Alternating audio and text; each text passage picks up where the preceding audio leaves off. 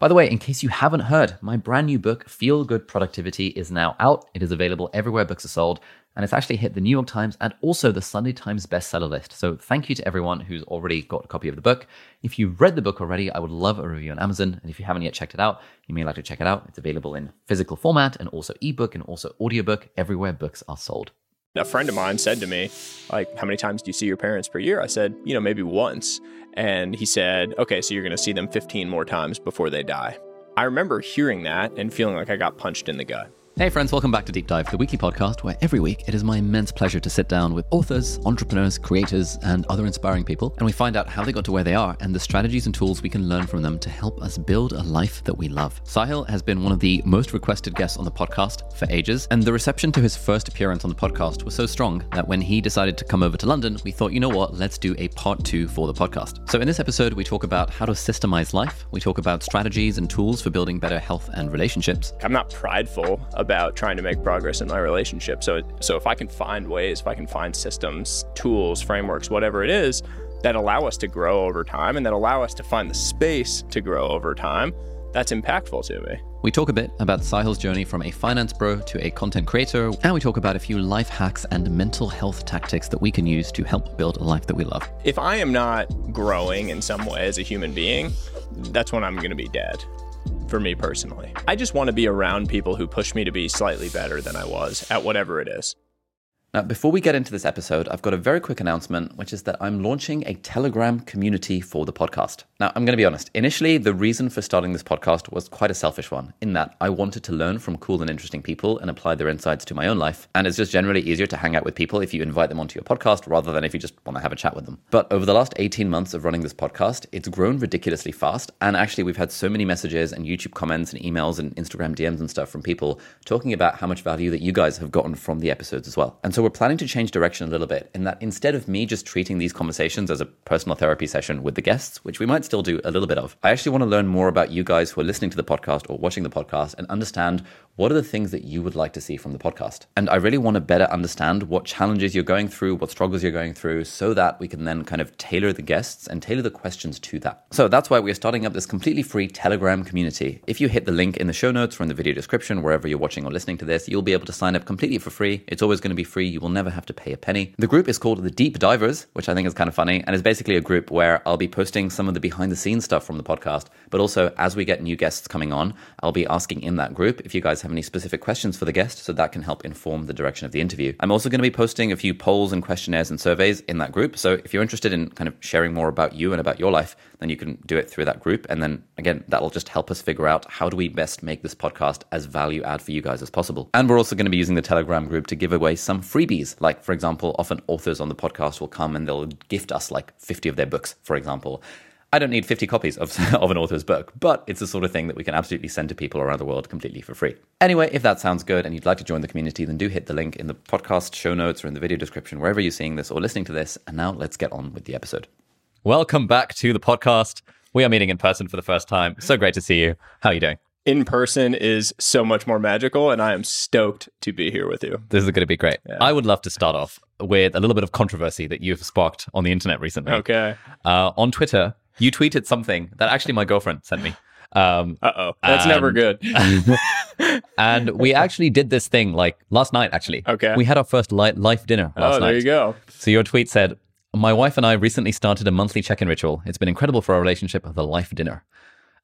What is the life dinner? And then why has this been particularly controversial?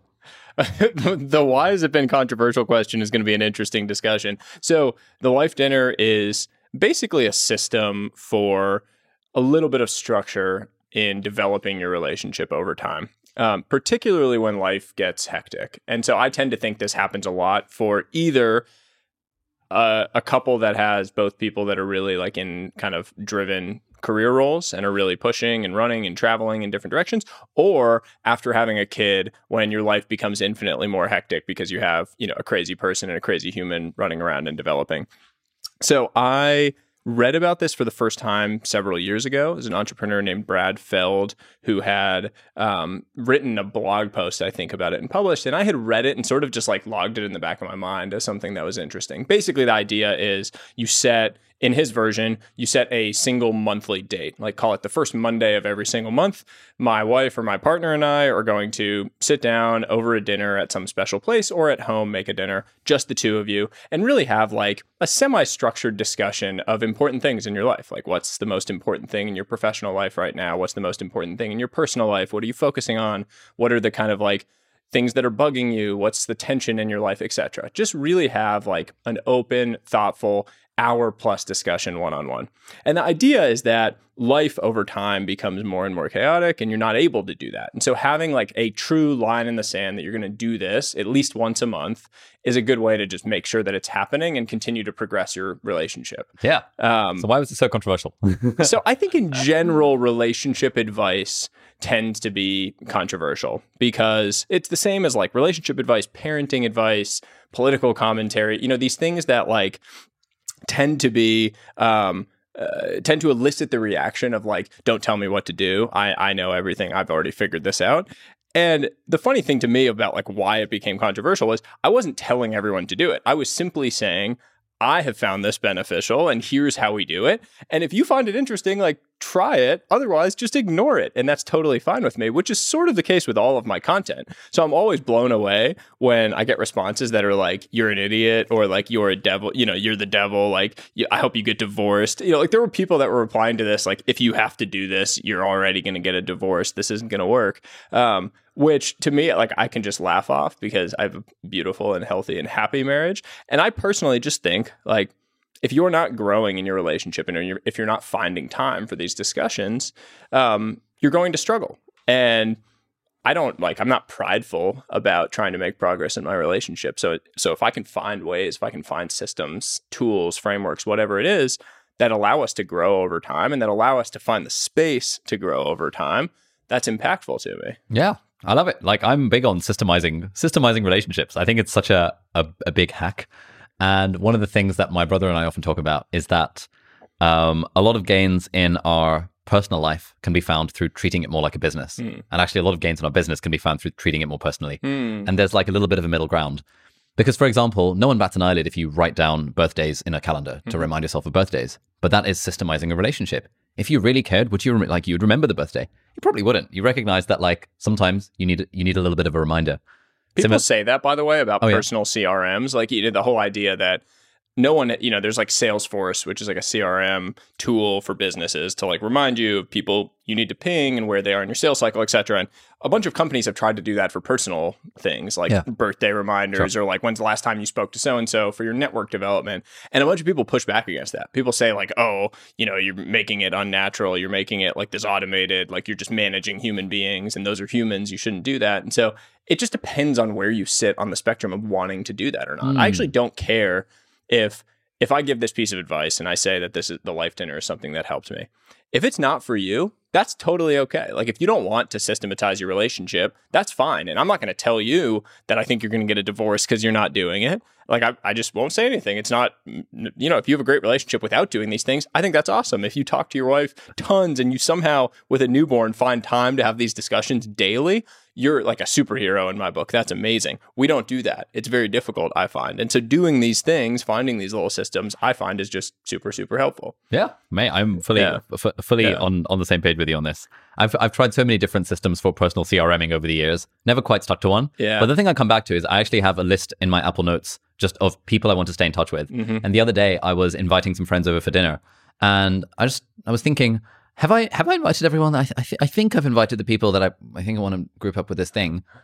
And I just thought, you know what? Let me just consult the list. And I realized, oh, I actually should invite this person, but I didn't think of them in that group because that group is university friends. And university friends I lump as like a category in my mind. But this person I met sort of outside university, but he gelled with the group. So I saw his name on the list. That's a great idea. Messaged him and he's coming. And now he's going to meet my uni friends. And just by virtue of the fact I have a list of friends I want to stay in touch with, it is now encouraging those connections to happen. I did this at one point with people in cities.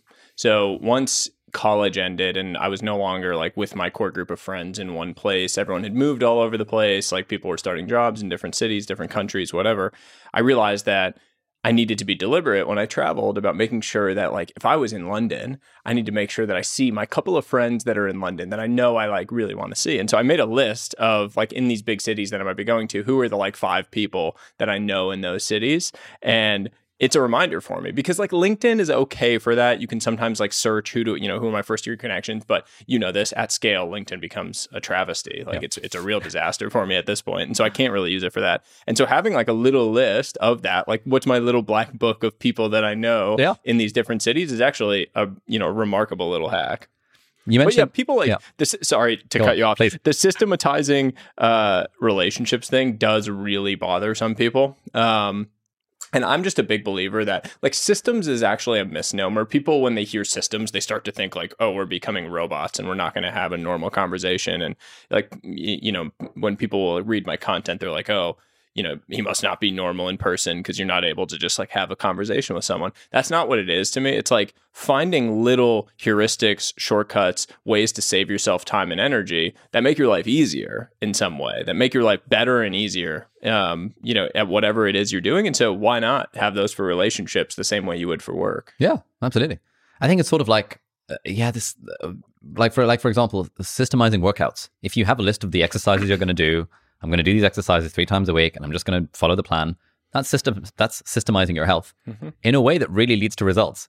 Whereas the alternative thing of like spontaneity when I go to the gym is not really going to get anyone anywhere, unless, of course, they want to be the person that just goes for a run when they go to the gym or whatever they might like. I mean, your natural bias as a human being is to do the easiest thing. Like our natural bias is towards slothdom. I always say that about myself for sure. Like I consider myself an extremely disciplined and hardworking person, but my natural bias is still to be a sloth. Like if I wake up in the morning and I don't know what my first task is going to be of the day, I end up doing the easiest, dumbest task that doesn't actually drive anything forward. So what I had to do to systematize and make sure that doesn't happen is the night before, I decide what I'm going to do the next morning and I get it set up. Like if I need to work on a particularly challenging section of my book, I'm going to open up that section and I'm going to be zoomed in on that section so that when I get to my desk and open it up, that's the only choice that I have. It's sitting right there. And that's just like you're creating systems so that things get a little bit easier for you to go and tackle to fight that natural tendency to just be a sloth. Yeah. There's a great book I read over the weekend or listened to the audiobook of called Buy Back Your Time by Dan Martell. Yeah. And one of the things he is very bullish on. Actually, and also yesterday I listened to the audiobook for Lean In by Sheryl Sandberg, which is absolutely mind-blowing. It's really good. And in both those books, they talk about, systemizing relationships to some extent. In Lean In, Sheryl Sandberg talks about kind of making sure that like she has a system for when she's going to go home from work and that time with the family is blocked out and things like that. And what Dan Martell says in the book, which I found myself like fully agreeing with, is that the system does not reduce spontaneity and creativity. It actually increases it because it means you now don't have to think about that.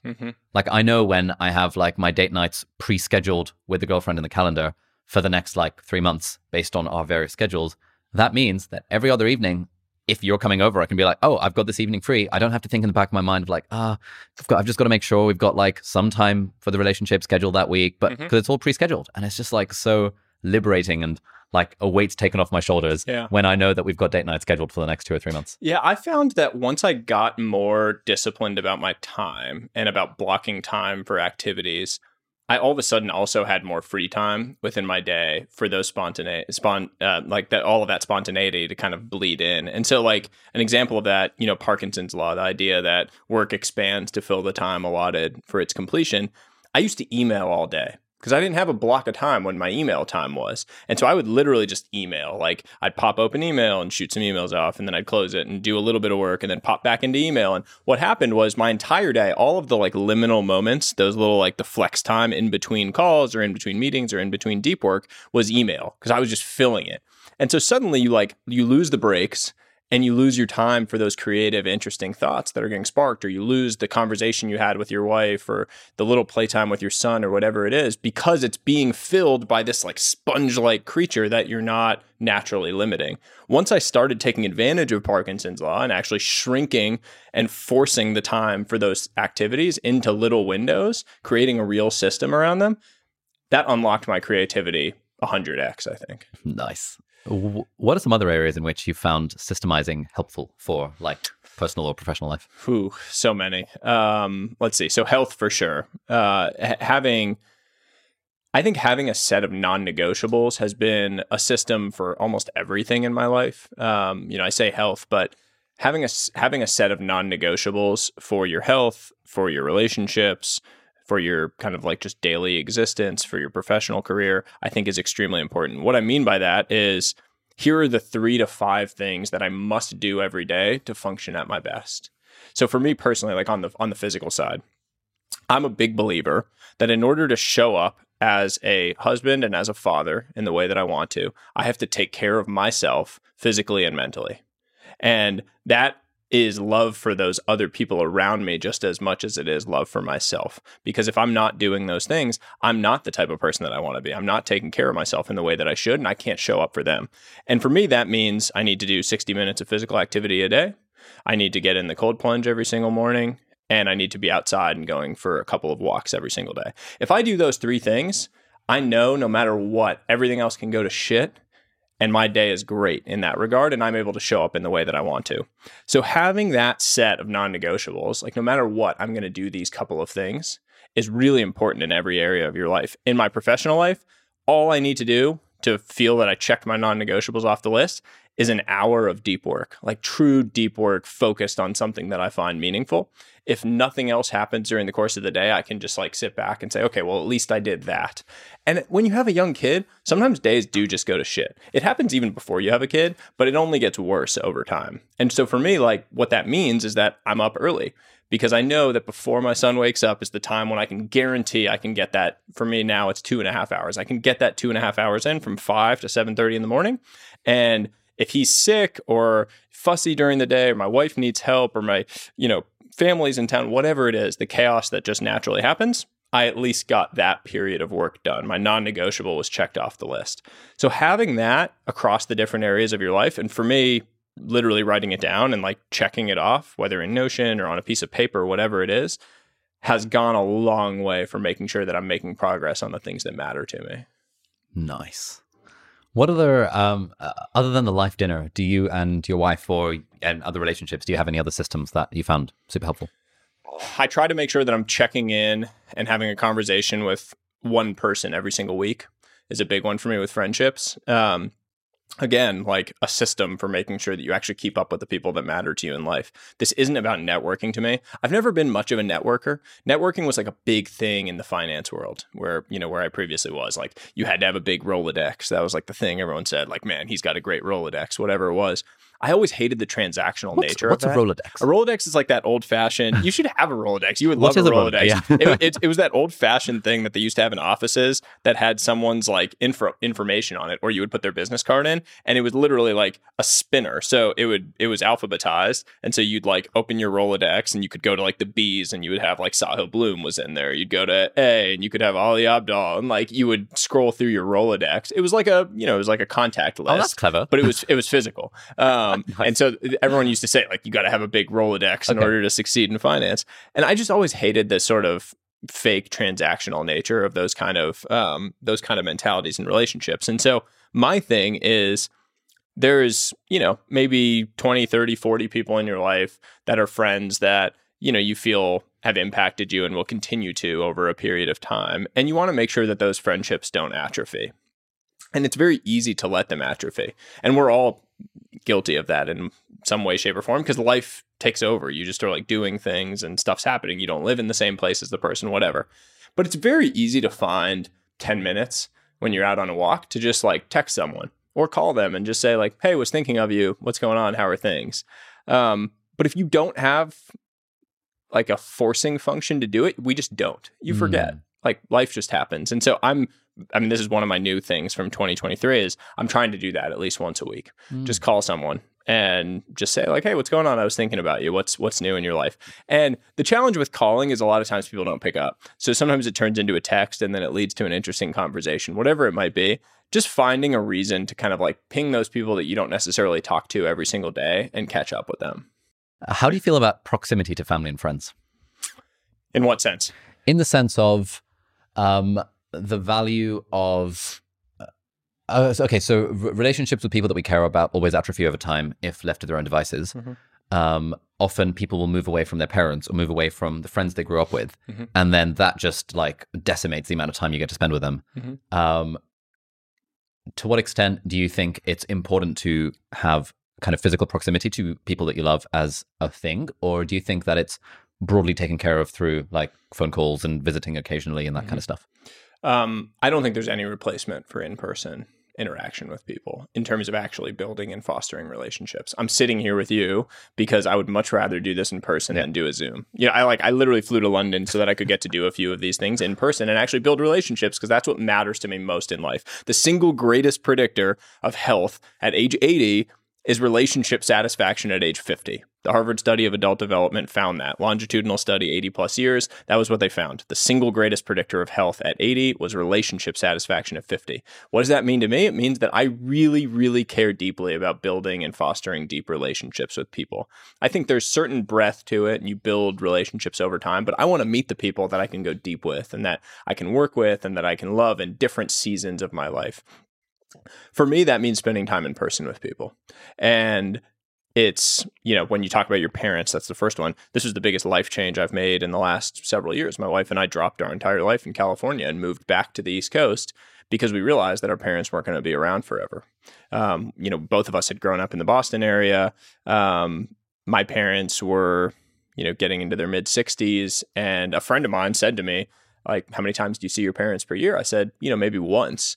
And he said, okay, so you're going to see them 15 more times before they die. And I remember hearing that and feeling like I got punched in the gut.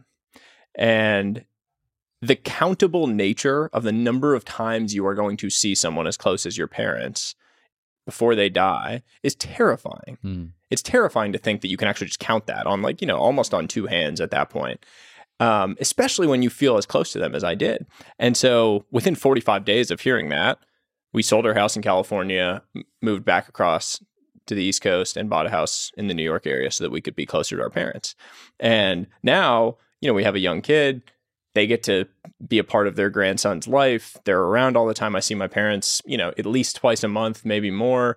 And it's an amazing thing, just getting to have those like nothing moments where you're just hanging out, where you're just talking to them. It's like there's absolutely no replacement for that. And it's something I will never regret as long as I live. So with parents, I think it's really important to realize they're just not going to be around forever. With friends, I think it's a little bit of a different story because you have seasons to your life. There's not one act to your life play where you're the same person for the entirety of your life, nor are your friends the same person over the entirety of their lives. And so there are some friends who are a great fit for one season of your life and aren't going to be there in the next one. And that's okay. You don't have to keep trying to jam them in there. I have some amazing friends from my high school years who I'm no longer close with. I think they're lovely people. They're great in their own different ways, but we're just in different worlds now. We've gone about different paths and are doing different things. And I think that's totally fine. I think continuing to try to live with and be around people that aren't actually a match and that aren't developing you and you aren't developing them is actually a bad thing. And so being aware that it's okay to leave things behind, to like shed your old shell and move on to the new one, like a hermit crab does over the course of its life, is totally a positive thing in certain cases. What do you mean by developing? Like a cynic might say that the tech productivity bros like you and me would think that every relationship needs to be developmental in some way. What about just enjoying time with your mates from high school? I just think that enjoying time is developing. Like I think if I am not growing in some way as a human being, that's when I'm going to be dead for me personally. That's not maybe for everyone. Maybe some people don't feel that way and they don't feel like they need to grow. I just want to be around people who push me to be slightly better than I was at whatever it is. Right. And if that's slightly better at being able to let loose and have fun, that's a version of getting better for me. I'm not great at that sometimes. Sometimes I'm like so wired to be in the weeds on whatever it is that I need to get better at that. And so I do have some friends who are really good at letting me let loose. And I consider that to be developing in a way. They're helping me develop in a different way in my world. And maybe I'm helping them buckle down a little bit more in certain areas of their life. So I don't say development in the sense of like scoreboard and, here's how I develop, here's how this person developed me. And if they didn't help me develop in this way, then I'm going to cut them out of my life. I really say it in the holistic sense of building a comprehensively wealthy life. Like, I'm not trying to be the richest person in the world. I'm by any stretch of the imagination. I'm not gunning for that. I don't want that. What I want is to have an unbelievably balanced and fulfilling life and really spend it with people that I care about. Nice. So coming back to the controversy of this relationship stuff. Yeah. You mentioned that when you see people responding to your thing, to saying that you're the devil or that you're kind of wishing you get divorced, you mentioned that you just laugh it off. Yeah. How do you do that? Because the concern about hate on the internet stops a lot of people from putting themselves out there. Yeah. How have you, what strategies have you developed over time? What are my systems for the hate? Exactly. When I write about systems, what are my systems for dealing with the hate that comes from the talk on systems? It's very meta. No, all jokes aside, I mean, there's a few things that I've learned from the greats that have come before us, like the Tim Ferrisses of the world and people who have written about this in the past. And then there's a few things that I would say, developed on my own. I mean, one of the biggest ways is to just avoid reading comments when you see things taking a turn for the negative. So like with that Life Dinner one, I saw some of the early quote tweets. And normally, like, for people that don't know Twitter that well, once you start seeing quote tweets ticking up like really fast alongside retweets, you know that there's some shit going down. Like you're like, ooh, okay, there's something happening. And for me, I was like, okay, I stand by this. I think this is a great idea. So I don't really care. That's fine. Like, quote tweets are actually going to drive more people to positively see the idea. And what it led to was tons of messages from people that are like, hey, this is a great idea. I tried this, like you, that are going to, benefit from it in some way. So in any case, I saw the quote tweets started to tick up. First thing I did was I muted it. So I muted the conversation so that I would never get a notification about it. Because for me, that's like, okay, out of sight, out of mind. People can say whatever they want about me. Fine, I don't care. And it was funny, like you messaged me and you were like, hey, hope you're good. And I was like, I'm blissfully ignorant. Like I'm waving around, like I have no idea what's going on. It's totally fine. So that's number one. Number two is when someone writes something mean about you who they don't know on the internet, that person is not a happy person. I've never met someone happy who has sat down and written something extremely negative about a person they don't know. It just doesn't happen. That person has some sort of pain or trauma or something in their life that is leading them to react the way that they are to this. And the most powerful thing I've ever read on this is like, you should default to empathy when you see someone react that way, because there's something going on in their life. I just had a conversation with a friend who had encountered this, who said that he shot a message to the person that had sent the negative thought and said like, hey, I hope you're all right. I hope everything's fine. And the person replied and said, basically, sorry, my wife recently got diagnosed with cancer. And so the way that you worded this thing, it really rubbed me the wrong way. And that's why I reacted negatively. And he said to me like, what a thing, because I would have replied really negatively to his response. But instead, I defaulted to empathy and realized that there was this really challenging moment in this person's life. So that's the second one. The third one for me is like a little bit more of like a, I don't know, flex or a slightly arrogant version of this, which is I had a moment maybe like, this might be like 6 months ago now, where someone said something really mean and negative to me on the internet. And I was like in the bathroom, I read it and I was pretty bummed. I was like, man, this person doesn't know me. And then they said all these mean things about me. What is this? And I came back into my room and my son was in there. My beautiful wife was in bed. I like got into bed. I have this nice house and I was sitting there and I was like, yeah, this is okay. Like, yeah, here I am. This person's probably sitting in their mom's basement talking crap to me on the internet. And I'm like, life's pretty good. This is all right. Like, I can deal with it. I can take the heat. Like, if I wasn't comfortable taking the heat, I should get out of the kitchen. So there's a little bit of just like the man in the arena, the Teddy Roosevelt thing of when you're going to put yourself out there and you're going to be in the arena and on the arena on that stage, these things are going to happen. You're going to draw some of it. People are going to be negative, and that's okay. All right, we're just going to take a quick break from the podcast to introduce our sponsor, which is Huel. Now, this is very exciting because I've actually been a paying customer of Huel since 2017. I started eating Huel in my 5th year of medical school, and I've been using Huel regularly ever since because, I like to be productive. My calendar is full with a lot of things. And often I don't have the time or don't make the time to have a particularly healthy breakfast or a particularly healthy lunch. And Huel is fantastic for those occasions because it's 400 calories. They've got tons and tons of different flavors. My favorite flavor is salted caramel because for that you get 400 calories. You also get 40 grams of protein. Super hard to get enough protein in my diet these days, especially with trying to get hench and working out. Huel just makes sure that I get at least those 40 grams in the 400 calories. And it's got 26 different vitamins and minerals, which really helps with the whole healthy, balanced diet thing as well. Now, I don't use Huel with every meal. I wouldn't recommend using it with every meal, but in those occasions where you find yourself reaching for a very unhealthy snack or about to order a really unhealthy takeaway, it's just absolutely fantastic for being able to have the option. Now, I use the Huel Black Edition in the mornings. It's very nice. I put 2 scoops of powder into my little blender type thing. I add water, sometimes a bit of milk, and that gives me what I need. But also for lunch, I like using the Huel hot and savory product that they've got, which is basically you add boiling water to this container of stuff, and you can make yourself they've got a really good cheese pasta type one, which is my favorite thing. And again, also all of these are nutritionally complete meals. They're all vegan. They all have all these nutrients and vitamins and minerals and stuff, and they're often reasonably high protein as well. And it's also ridiculously cost effective. Like one of these meals is £1.68 for a 400 calorie meal, which is like a tenth of the price of what I would be ordering from Deliveroo instead. And so really Huel is a perfect companion for a busy life where you want to get a lot of things done and if you don't necessarily have a lot of time to cook a healthy meal and deal with all the prep and all the shopping and all the cleanup, then Huel is a great addition to your life rather than a replacement for all of the meals in your life. Anyway, if that sounds up your street and you want to try out Huel, then if you head over to huel.com/deep dive, that URL is a special URL which will give you a free t-shirt and a free shaker thing with your first order. And so yeah, head over to huel.com/deep dive, and thank you so much, Huel, for sponsoring this episode.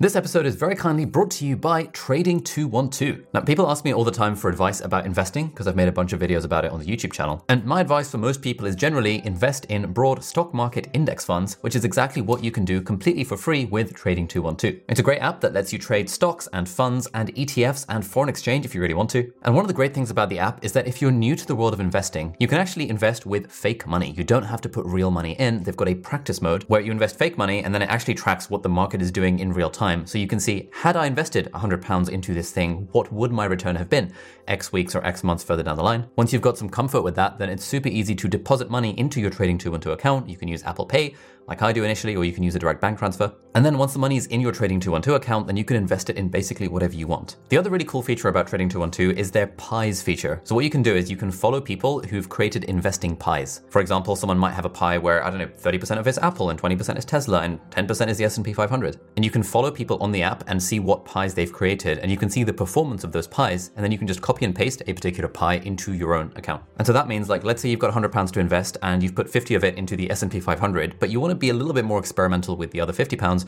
you can invest it into a pie where someone else, who's generally a pro or someone in their bedroom who just loves the markets, has already done all the homework for you. Also, very excitingly, there's a new feature that they've added to the app, which is a daily interest on your uninvested cash. These interest rates may go up or down over time as the economic environment changes, but the cool thing is that you get paid out every single day if you're into that sort of thing. And so if you haven't yet started with investing and you want to give it a go, then you can download the app on the App Store, and if you use the coupon code ALI, A-L-I, at the checkout, that will give you a totally free share worth up to £100. It's available on iPhone and Android, and you can check it out by typing in Trading 212 into your respective app store. So thank you so much, Trading 212, for sponsoring this episode. To what extent, if any, do you worry about posting pictures of your wife and son on the internet? I get asked this a lot recently. On a scale of 1 to 10, 1 being, ultra controversial person, Donald Trump, and 10 being flowery, just posting pictures of beautiful fields of flowers, I'm probably like an 8.5. Like, my content is so uncontroversial on average and positive. I never attack people back. I basically just take it and whatever it is. The most controversial thing I can say is that you should have a monthly date night with your wife to talk about things. That's controversial for me. And I didn't even realize that was but that's an 8 for me. Because of that, I don't worry about it as much as I otherwise would. If I was like a 5, I would worry about there being angry people that are getting mad about things that I'm doing. I'm not selling things. I don't do conferences. I'm not, doing things where there's going to be someone out there that feels like I hurt them or scammed them. All my stuff is free, with the exception of an eventual book, which no one has to buy if they don't want to. I tend to think that at least now I don't worry about it a lot. But there are instances where it kind of hits me. Like, I'm in the grocery store with my wife and son, and someone comes up and they're like, oh, is that Roman? A random person that I've never met before that recognized him from Instagram or something. And that kind of makes me think, where I'm like, once he no longer looks like an ambiguous baby, this might not be the best and smartest thing to do. So, kind of long way of saying, I haven't really thought about the downsides and the risk to date, but will there be downsides and risks in the future? Yeah, probably. What about you? Yeah, it's something I've started increasingly thinking about. Like, I'm fairly public about my personal life. Well, I'm fairly public about things like my finances on the internet. So it's easy enough for people to figure out how much money the business earns, which they then extrapolate to how much money I am, how much money I earn, which then they then extrapolate to how much money is in my personal bank account. Yeah. I don't do that. Yeah. I never talk about money. Really, like I don't post too much about it, because I do think that there's a plus side to it. People love that kind of transparency, and they learn a lot from it, and they get inspired by it. Everything is risk, and it's just trade-offs. But anyway, sorry, continue. Yeah. So I do that kind of stuff, and increasingly, now each year when I come to making the video, like I was talking to my girlfriend about it for the 2022 video, and she was saying that, is this still a good idea? And that kind of made me think that, like, I haven't really thought about it to date, but you're right. Now that, like, especially if I have a wife and child and family and stuff in the future, I mean, I don't earn anywhere near as much as like footballers do, and everyone kind of knows where they live based in London. But, London is a fairly safe city. There are other places in the world that are a lot less safe. Tim Ferriss had a blog post about reasons not to become famous, where he talked about potentially, getting kidnapped at random airports and random places that he would go to, which is why he has to use an alias and a fake name and book hotels under a fake name, because they sell their data sometimes to the kidnappers, and all of those things kind of made me think, I wonder if I should reassess my approach to sharing stuff online, especially when a family gets involved with this kind of stuff. So I was just curious what your take on that was. I mean, it's a tricky question, because I think that in an era where AI will increasingly replace the actual content that is being created, especially written content first, then video over time, personality and human connection is really important. And I personally think that as robots and as AI becomes more and more of our life on a daily basis, people are going to have this like pendulum swing where they're going to really starve for and crave true human interaction. And so for me, I have wanted to create that depth of connection with the people that are in my community that are following me. I still reply to emails that people send me. I reply to DMs. I have all this stuff open, even though my audience is now probably too large to do that in a scalable sense. But it's important to me, because I want people to know that I'm a real person, and that when they send me, hey, I'm wrestling with this, or this, that like there's a person that's actually reading that and trying to respond to them. I mean, I literally had someone a few weeks ago reply to me and say they were really concerned about their physical health, and they were worried they weren't going to be around for their kid, 10 years from now if they didn't get their weight in check. And they were having trouble motivating. And I said, all right, well, do 15 minutes, walk for 15 minutes tomorrow, and email me back and tell me that you did it. And they did that. And then I said, all right, do it again tomorrow. And then they did it again tomorrow.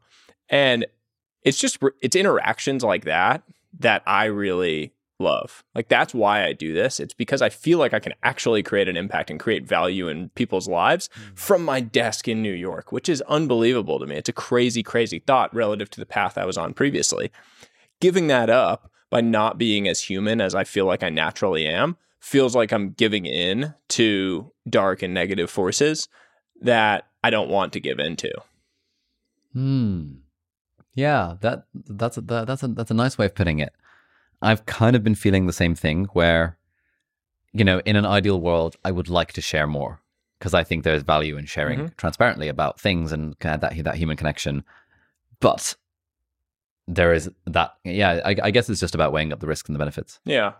I mean, like, look, I have made plenty of money. I'm doing well. I'm not the richest person in the world. Like, if you want to go rob someone because they're super rich, there's plenty of people on the internet that are richer than me that are like really public about stuff they're doing with money, and I'm sure people can find them. So I don't strive to. I'm not trying to be the richest person in the world either. That's just not like what I really write about or what I talk about. It's just not part of my thing. I want to be extremely balanced, and I want to share ways that people can think about their life so that they can build that same comprehensively wealthy existence that I feel like I've found. And if that pisses people off along the way, I'd be surprised. I really try to avoid things that I think are going to piss people off because I don't see a ton of value in it. I'm not one of the people that's going to like intentionally throw out rage bait controversy just so that I can get a bunch of views. There's plenty of ways to get views, and that's not really one that I find fun. So you mentioned this idea, I guess, like comprehensively wealthy a couple of times. What do you mean by that? So wealth beyond money, changing the scoreboard, right? Like, this is what my book is about that I'm working on now. It's basically this whole idea that we have been so narrowly focused on money as the sole definition of wealth throughout, the last several hundred years because it's so easily measured. You look up at the scoreboard and your money scoreboard and you can see it ticking up and down on a daily basis, right? Like, I don't know if you've ever used Mint or Personal Capital or any one of these platforms, people refresh that thing daily just to see like, oh, did my number go up? I feel good. Did it go down? I feel bad. And that's how they measure their whole life. And that's how they stack themselves up against everyone else. It's a daily scoreboard that you can look at. And I think we need a new scoreboard. I think that in order to live a truly happy and fulfilled existence, we need to expand what is on our scoreboard. And we need to think about these other areas of life. We need to think about our physical health and vitality. We need to think about our mental health, mental fitness, mental vitality. We need to think about our social wealth, cultural, like environments that we're in, the people, the depth of relationships. And we need to think about our time, most importantly. We need to think about being time wealthy and being able to actually use our time while we can use it. There's this tendency of humans of like, deferred happiness syndrome. Like, oh, I'm going to do all those things once I get to this point in my life. I'm going to go on that vacation, travel the world once I can afford it, or once I've saved up this amount of money, or once I've reached this phase of my career, because I don't want to sacrifice a year of my career, trajectory now and then have to start back there next year. And the reality is you're never going to do those things. And if you do them later down the line, you're just going to enjoy it less. Time in the future is worth less than time today. It's just discounting. What do you mean? It's the same as money, right? Like $1 in the future is worth less than $1 today. It's the same with time. Like, a year-long trip around the world at age 55 is less fun than a year-long trip at age 35 because the things you can do as a 35-year-old single person traveling the world are unbelievable. And like, I had a friend recently who I had this discussion with who is 27 years old. He was on a path, consulting, getting promoted, patted on the back, McKinsey, like things are great. You're you're winning the game. Like you're going to be a partner by 30 and that's like your calling card to life. Like Indian parents, man, you're like really, really nailing winning the game. And he wanted to go travel for a year. Rather than doing an MBA, he wanted to go travel and see different cultures. He had never traveled much. And he said, all of the partners are telling me it's like the worst decision because I'm going to miss out on this year of growth, and then I'm not going to make partner by 30. It might take until I'm 32. And so I don't think I'm going to do it. And I was like, dude, you're an idiot. I just was like, that is the dumbest reason to not do it because those years, you're never going to do this again. This is your one chance to do this. You can tell yourself, oh, I'm going to do it. I'll do it, once I've been a partner for a while and I made a bunch of money, I'll do it when I'm 50. You won't because you're going to have kids that are in school. You're going to have kids that you're going to have to pay to go and do all sorts of different activities. You might have a wife, you're going to be all over the place. And your career is just going to have this gravity. It gets harder and harder to do over the course of your life. So if you don't do it now, you're not going to do it. So if you're comfortable with that, then that's fine. You can make that decision. But don't convince yourself that you're not doing it today because you'll do it later. I like to be aware whenever I find myself in that model of thinking. I've been doing it a lot recently because we're now in the sort of final month of editing for the book. And so I keep on thinking in my mind that like, oh, this is a thing for after the book is done. And the other day, it felt a bit awkward to admit it. But the other day, actually like a couple of days ago, my mum, me and my grandma, we were invited to drive to an old friend's house to have a dinner party. And I was thinking, oh, I really don't want to go. And it was like 4 p.m. and I was like, oh, we've got to be there for 7. I'm going to have to drive for 2 hours. And then my mum and grandma don't enjoy listening to music in the car either. So just like literally driving in silence with the occasional bit of chatter. And I have this book deadlines coming up and all these things I need to do on the book. And I initially called my mum saying that, yeah, how important is it that I go to this dinner? I don't really want to go. And she was like, oh, well, think about it. It'll be nice if you come. And then I thought, like, I reflected on the thing that Tim Urban has written about, like the tail end, like the last few times you're going to spend with your loved ones. Yep. And I was thinking, in the future, will I ever think, damn, I really regret not spending an extra 3 hours on the book? Or am I more likely to think, damn, I really wish I could have one more road trip with my mum and grandma? And I was like, obviously the road trip. Yeah.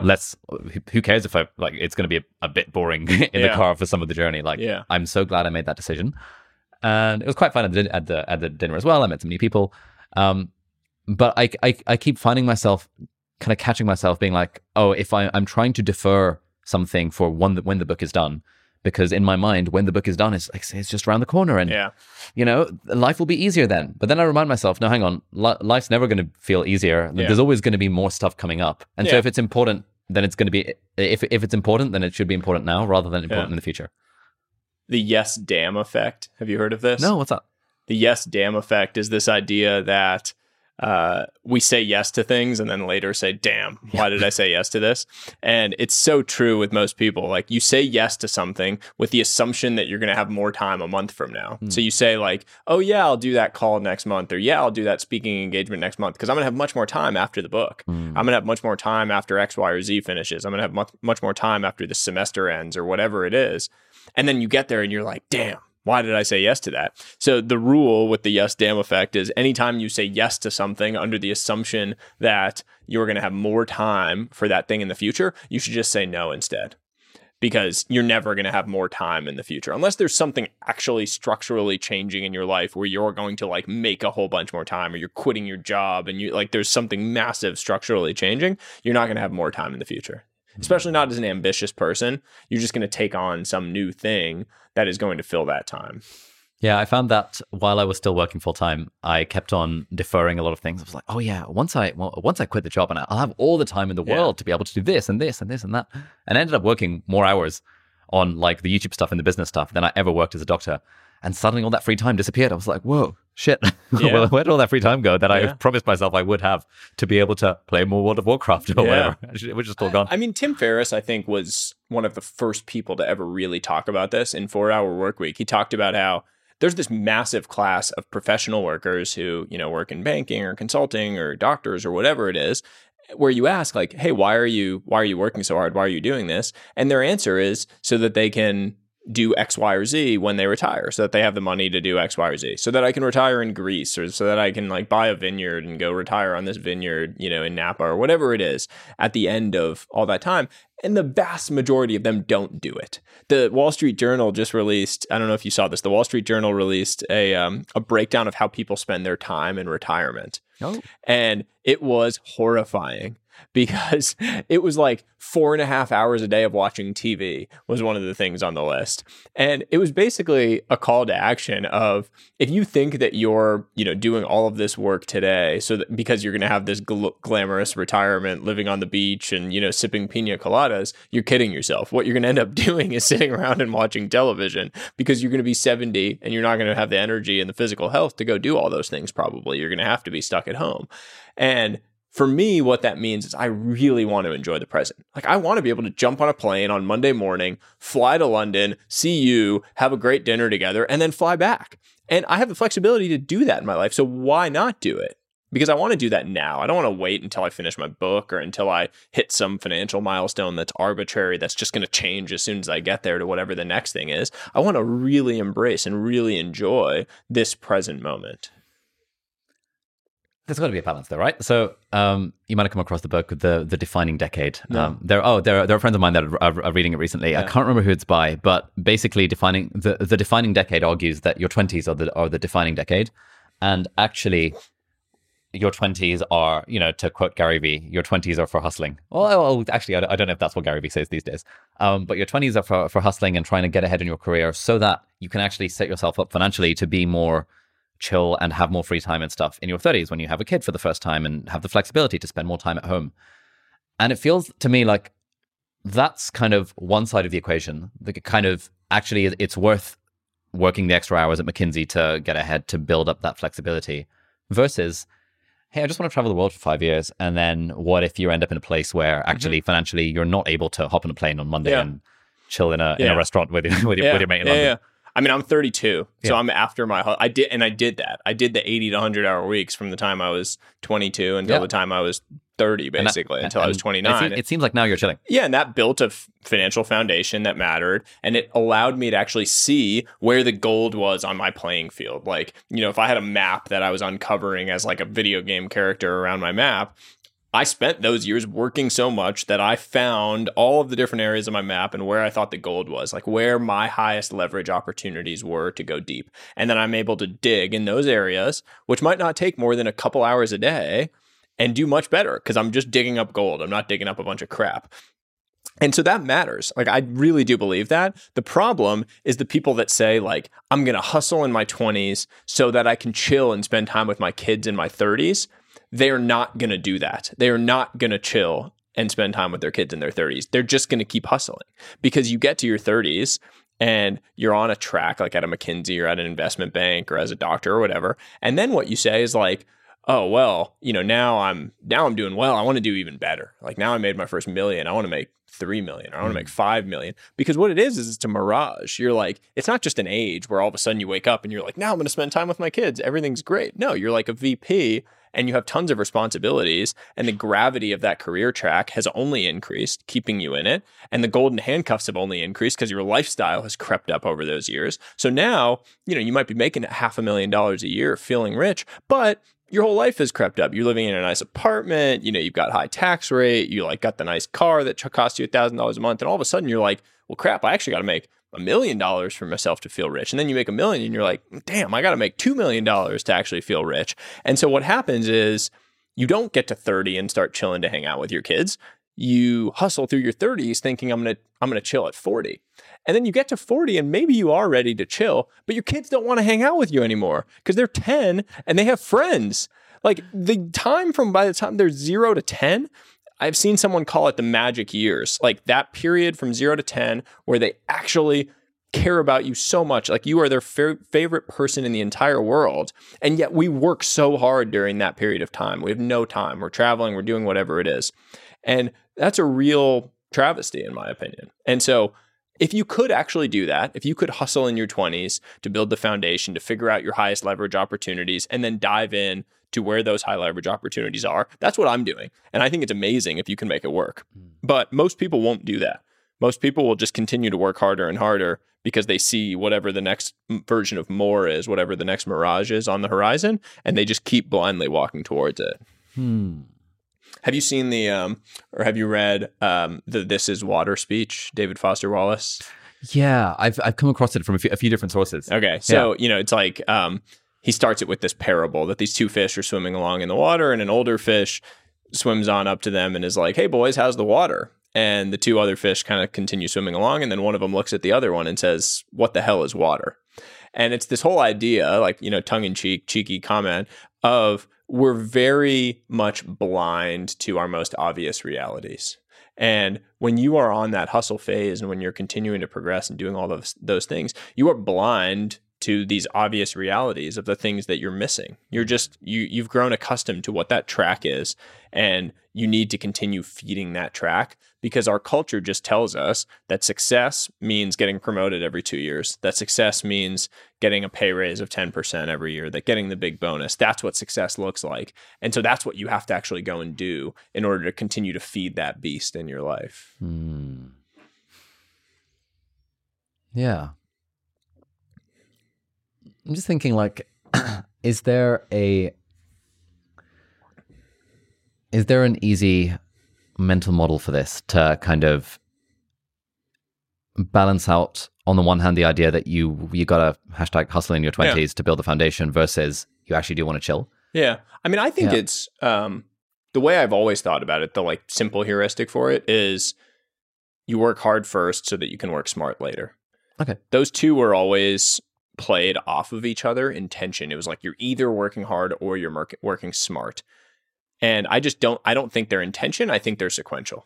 I think that it's really important to work hard early in your career. I will never tell anyone like, oh, don't, just work smart early in your career. Bugged me to no end when people would join, our firm as 22-year-olds and want all this balance and want to be able to like spend time with all their friends and, have the high paying job. And it's like, I just think you have to pick one. You can spend time with tons of your friends and like go work at the cushy, Google gig or whatever, but that wasn't the career track we were in. You need to work hard if you want to accelerate and build great things. And then you can work smart. Once you've done that, once you've built that base, once you've built that foundation, the hard work is important because of what I said earlier. You need to uncover the map. You need to uncover what the high leverage opportunities are for you, because you don't know. When you're starting at age 22, you have no idea what's out there. You don't know what you're good at. You don't know what you're bad at. You don't know where the gold is on the map. You don't know where the gold is going to be on the map in the future because you have no heuristics. You have no tools at your disposal. You're just starting to learn. And the hard work, the saying yes to tons of opportunities that come your way, the hours that come with that, that's what allows you to see the map. I mean, the same goes for content creators. It's like, I don't know a single content creator that has become big that didn't grind in the early days of getting things going. There's no easy way to do it. There's no like hack to building one of these things. You spend hundreds and hundreds and hundreds of hours creating and banging your head into a wall and frustrated because something didn't take off the way you thought it should. But all of those little things contribute to where you are in the end. It's like the stone cutter analogy of, the stone cutter is chipping away at the stone over and over again. You don't see a single, chink in the stone, and then suddenly the whole thing breaks. And you would never say that those 100 cracks at it had no impact. They clearly were just doing a little bit of damage, a little bit of damage, a little bit of damage that you just couldn't see, but they were an integral part of actually splitting the thing open at the end. And so I think that exact same thing applies to the way that we work in our lives. You have to do all of that hard work up front because that's what allows you to effectively work smart once you get to that point. Nice. There's another way I've been sort of slowly thinking about it. I think prompted by something that Naval once tweeted, along with my own kind of thoughts on what does retirement mean, and I think I kind of sort of synthesize this into like three things. Retirement is either where you have so much money that your expenses are taken care of and therefore you don't need to work,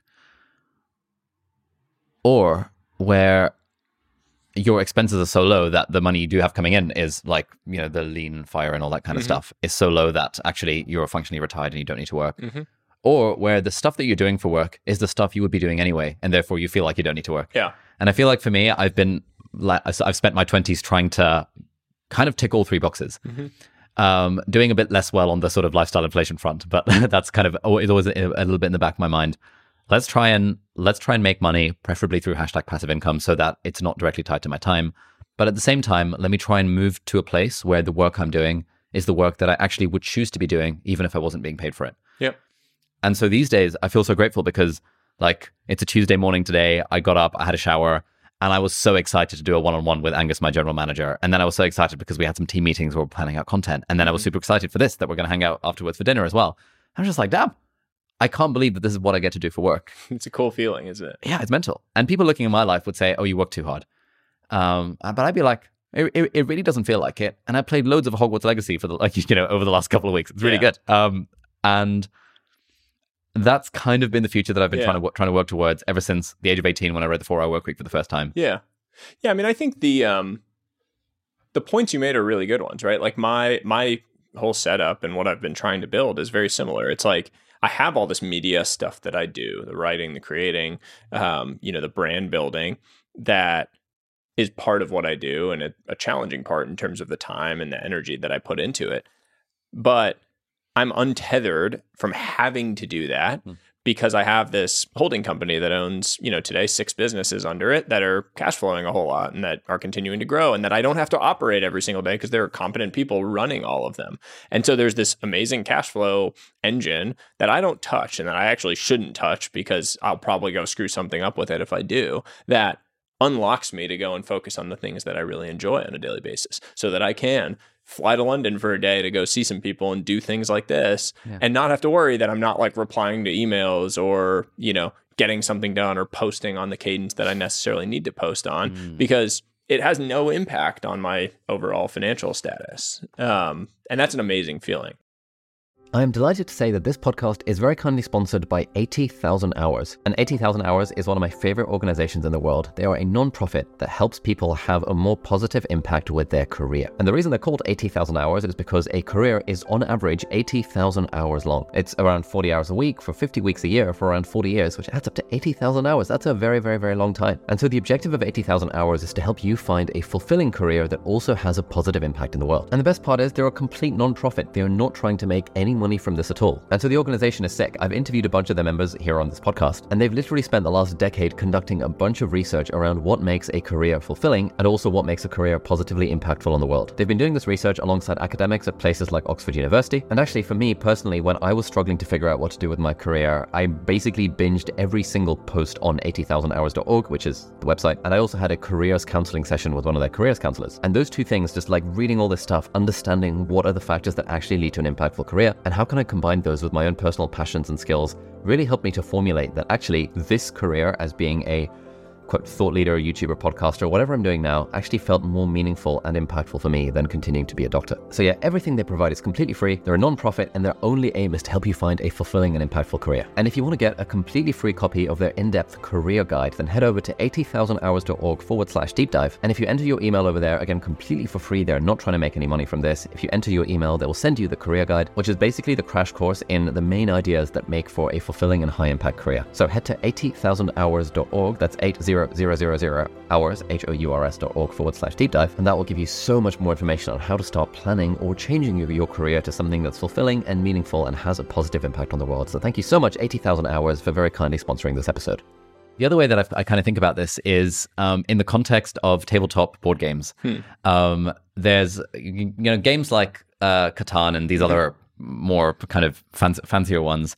There's always some kind of production engine or some kind of economic engine, whether it's, in Agricola, you have your little workers in the farm and you're generating units of food, or you've got your little sheep and you're generating units of sheep, or in Catan, like wood and hay and stone and all that crap.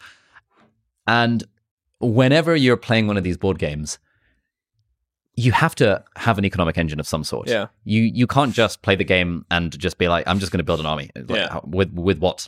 You've got to have some kind of production machine.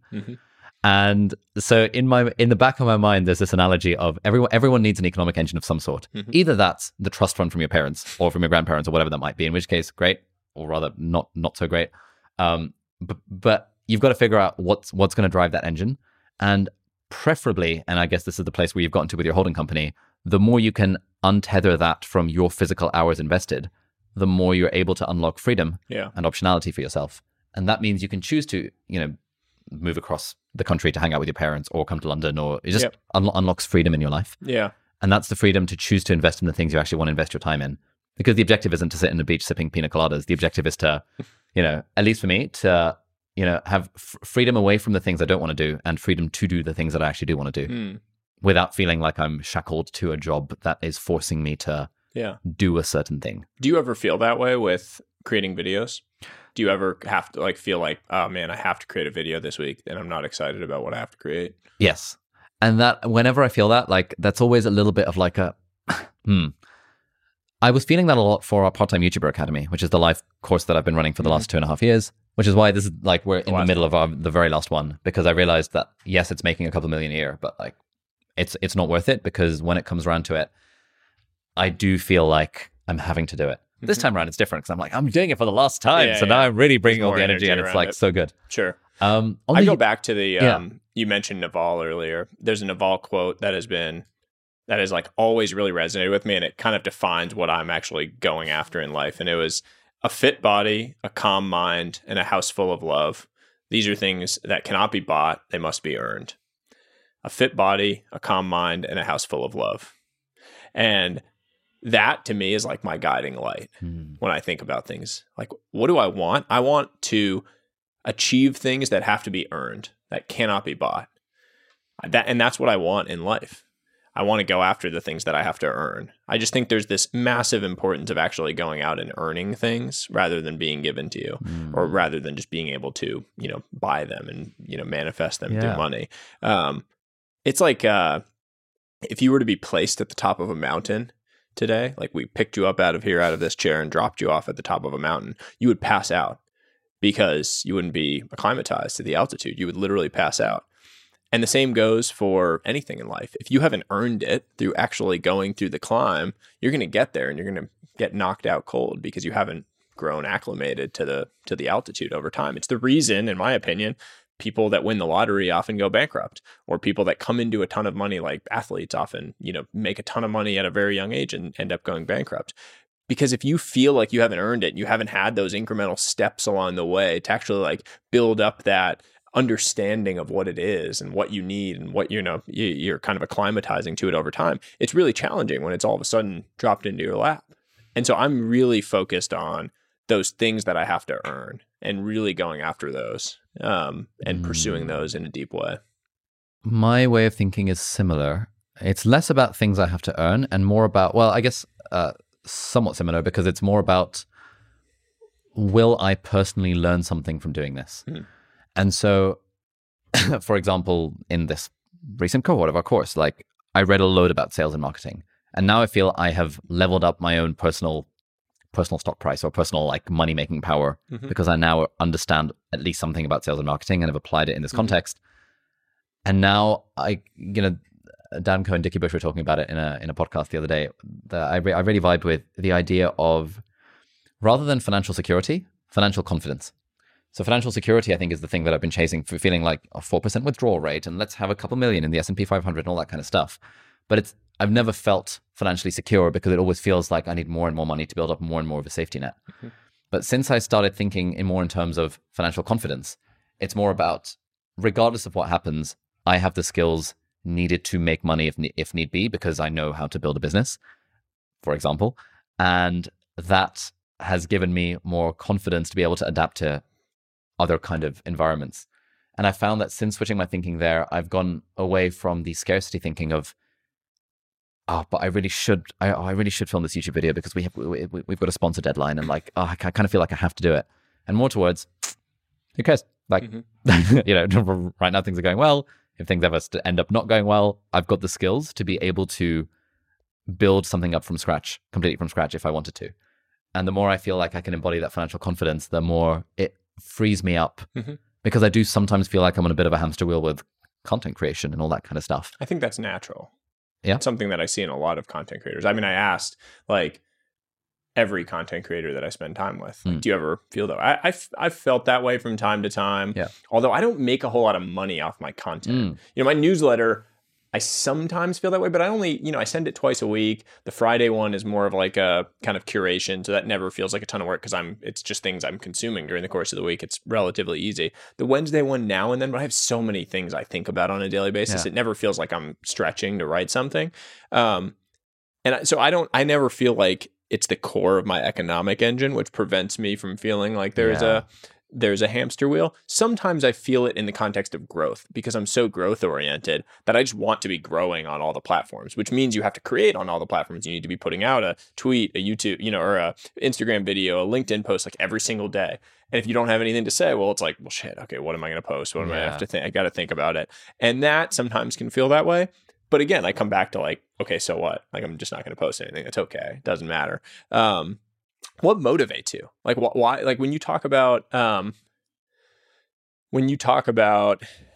wanting to, level up your skills, and you say like, because then I can, earn money no matter what, and if things go bad, I can make money. Like, what are you trying to make a certain amount of money? Like, what is the goal? Like, what are you really trying to do underlying all of this? It's a good question.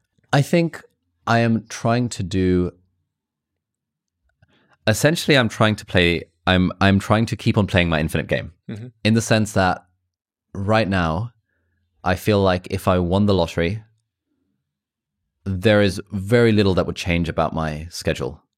I wouldn't, other than the fact I wouldn't run courses anymore, and I would not take on any sponsorships. Those are like the two areas where the reason I'm doing the thing is for the money.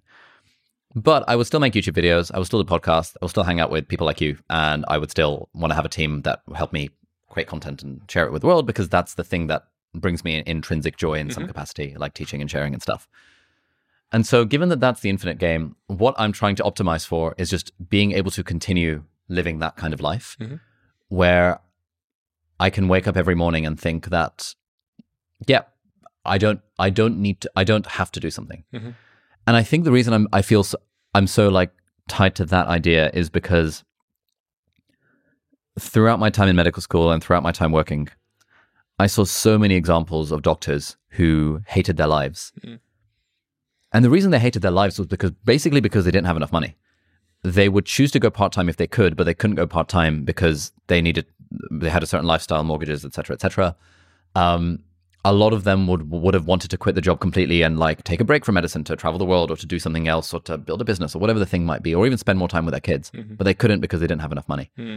And so I've seen firsthand that future where being a doctor is supposed to be a fulfilling job where you help people and all that kind of stuff. Yeah. Actually, I'd say at least half the doctors I've ever met were just like so chronically dissatisfied with their life that it made me feel like, damn, I never want to be in that position where I feel like I'm shackled to a job for the sake of the money. And so right now I feel great because it's like the thing that I'm doing for fun is also the thing that makes money. But the thing that keeps me up at night is, what if this all crumbles down? What if the YouTube channel starts to decline? Because every YouTuber has a growth phase and then a plateau and then a slow decline over time. You become a has-been. No one cares about your content anymore. AI is taking over. Like, why does that happen?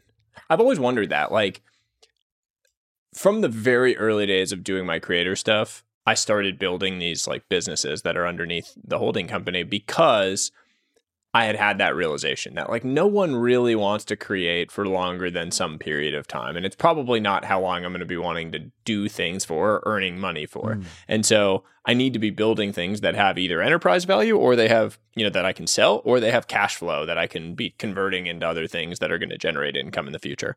And I need that because I know I'm not going to be wanting to do the things that make money from a media standpoint forever. There's going to be some point where either I'm burned out or, whatever it is. So what do you think contributes to that, that natural curve that people have, like the growth phase, the plateau? I feel like, okay, so I haven't really thought about this too hard, but let's think out loud. So I think the people in entertainment, like the lifestyle-y type vloggers and things, have a way steeper rise and steeper decline because it's so based on like people following their personality or their vibe at a certain stage of life. Like, for example, the people that most people watched when they were teenagers, the vloggers and stuff that were doing pranks, are probably not the same people as the ones who are watching when they're 25 years old. And so in some cases, the audience literally outgrows the creator. I think in other cases, and I see this often in education, if, for example, you are a Gary Vee and people are consuming your stuff, at some point they get the message and they do their own thing and they stop consuming Gary Vee stuff because it's no longer relevant for them. And so there's natural churn in the Gary Vee audience where you no longer need to consume personal development. Like I would say Tim Ferriss is the one person outside of my family who's most changed my life. But these days I consume 0.1% of his content. But if I ever met Tim Ferriss in real life, I'd be like, oh my God, mate, you've changed my life so much. Like I listened to every episode of the podcast from like 0 to 150. And then I stopped because then I built my own thing based on the inspiration I took away from that. So there's natural churn in the audience in that sense. I think tech YouTubers have done a good job of staying relevant for a long time. Like Marquez and Linus and stuff have been around for 15 years and still and show no signs of declining. Because I think then the focus is on the tech and every year a new tech comes out and therefore there's new stuff to cover. And so their expertise on this new thing of tech becomes more valuable over time rather than less valuable. But I think I feel like there's just I think there has to be a just like natural burnout. Not necessarily burnout in the sense of like, oh my God, I'm burnt out. But it's just a lot of work to continue to create videos over a long period of time, to continue to feel like you need to be on, to be like, in a sense, performative. Like it is, you're performing, you're like acting in a certain way. And we all play a character in our lives, right? Like at some point during your day, when you turn on the cameras for us to come in here, like we perk up a little bit and we're smiling and we're talking. And not that we weren't doing this before we turned on the cameras and like all of a sudden it's this big acting show, but you turn on and that's tiring when you do that day in and day out for 10 years. It's just a lot. And so not only is there like potentially a demand side thing of, people not necessarily wanting your content after a certain period of time, but there's also the supply, like you, the supplier of it, might be tired at some point of doing, the same type of thing, or feeling like you're creating the same video. Like personal finance or finance people, it's like, how many dividend videos can I possibly make before I've like talked about dividend stocks and like I know what I'm creating? And for me, I would say that like at the very early days of creating my content online and when I was writing on Twitter, it was very much about niche finance stuff. And I was writing about that. And I just realized very quickly, like, man, I don't like writing about this stuff. I am bored. And because I didn't care about it. It didn't matter to me. It wasn't a big part of my life. It was what I was doing for a job, my day job. And so it felt natural that I had credibility to write about it. But I realized, like, if I'm going to have longevity in this, I need to expand my circle of things I can talk about. And you get yelled at every single time you expand your circle. Like someone will say like, stay in your lane, bro, whatever. Like, when I wrote about mental models, people were like, oh, stay in your lane. Why are you writing about mental models? Or, when I started writing about philosophy stuff, people are like, whoa, like you can't write about that. You're a finance guy, whatever it is. Yeah. And I've been pretty intentional about trying to just write about my own life struggles now. Like I'm kind of on a journey now where like I went from writing about like the hustle bro type stuff of the early days to, relationship things and my wife and I going through having a kid and now like being a dad and contending with like what that looks like and balancing that across wanting to perform well as a professional person, but also being an amazing dad. And there's a lot of people on that journey, as it turns out. Like there's a lot of people who are trying to wrestle with that and are going on that same life journey. And so my bet is that I actually don't have to ever give anyone answers. Like everyone is always saying, oh, like that you're teaching things like for your YouTube, like you're teaching things, right? Like people say like, oh, you're a great teacher. You're doing all this stuff. I actually don't feel like either of us, and I certainly don't feel it for myself, that I'm a teacher.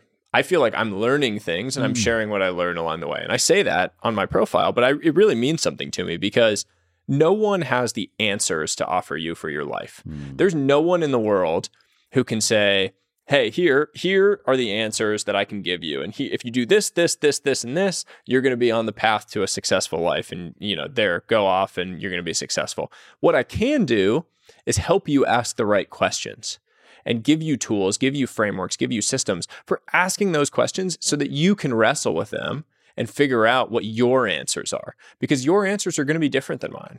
And what you want and what your definition of success looks like and what motivates you, your idol of, what you're being motivated by on a daily basis is just going to be different than mine. And that's great. That's the beauty of it, actually, is that we're all on our own journey. And so I am just so much more focused now. And it's what's allowing me, I think, to be excited after these couple of years and to have longevity around it, hopefully, is thinking more about questions and struggle than about answers and like I've accomplished anything. Yeah. I think that's pretty similar to how I think about it. I came across an interesting way of thinking about this through my writing coach a couple of years ago, which was you don't need to be a guru. You can be a guide instead, like guide versus guru. And you sometimes don't even need to be a guide. You can be a fellow traveler along the same path. Yeah, stumbling traveler along the path. And I think about that a lot. This is why still to this day, a lot of our videos are titled like how I do X. Like I was working on right now about how I manage my time, where I was thinking, in this video, I'm just going to share 3 strategies plus like a Google Sheets template that I've been getting a lot of value out of in the last 6 months to help me take better care of my time. And maybe the more better thing would be like, 10 tips to manage your time or 10 tips to level up your life. 10 life-changing tips for managing your time. That kind of stuff. But you won't believe number 7.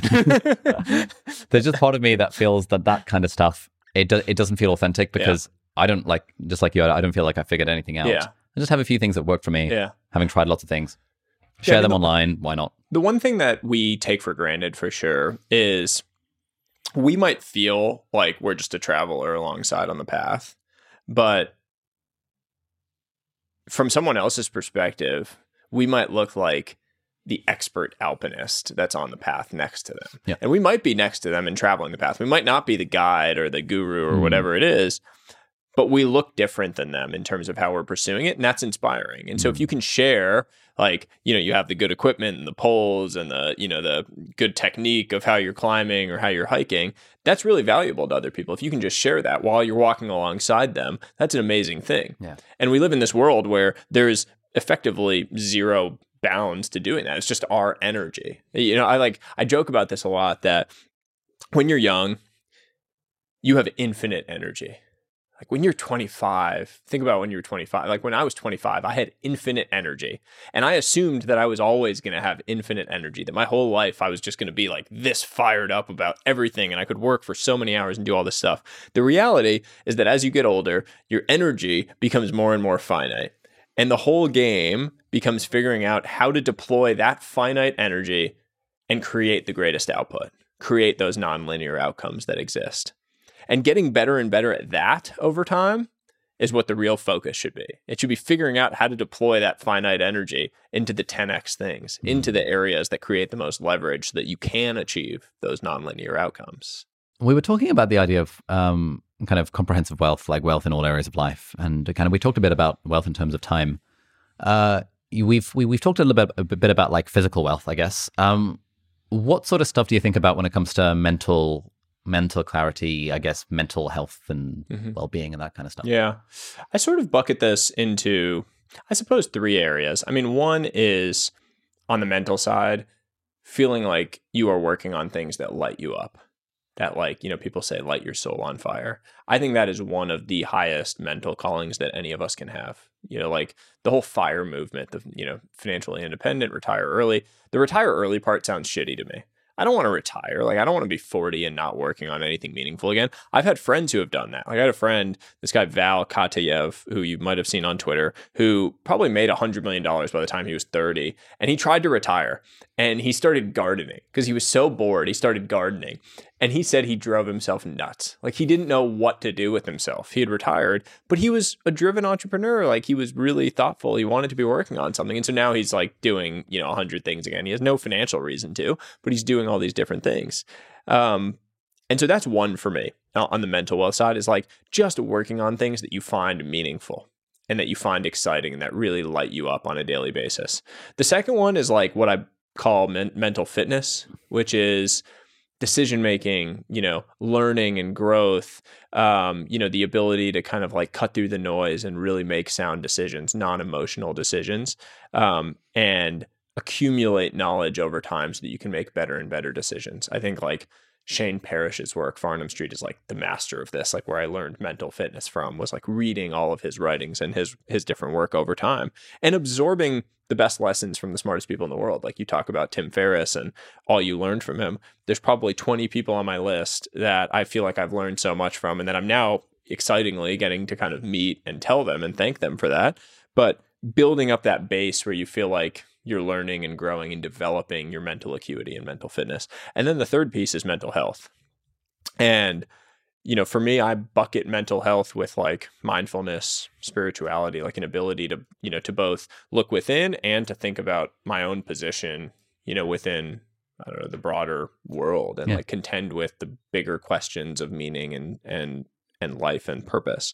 But that's the third area that I really think is important to get around. And frankly, one that like men traditionally have not thought about and have neglected. And me, you know, coming from an athletic background, I never would have talked about mental health 10 years ago. Like in a locker room, you're talking about mental health. And now in hindsight, many of my teammates and myself, like we were struggling with things mentally. And we didn't feel like we had people we could open up to. I saw this stat recently that 50% of men don't feel like they have a single friend that they can open up to about vulnerable things. And that is a massive travesty. I mean, it's a loneliness epidemic. We feel alone. Whether or not we can be surrounded by people in a pub and you can feel totally alone.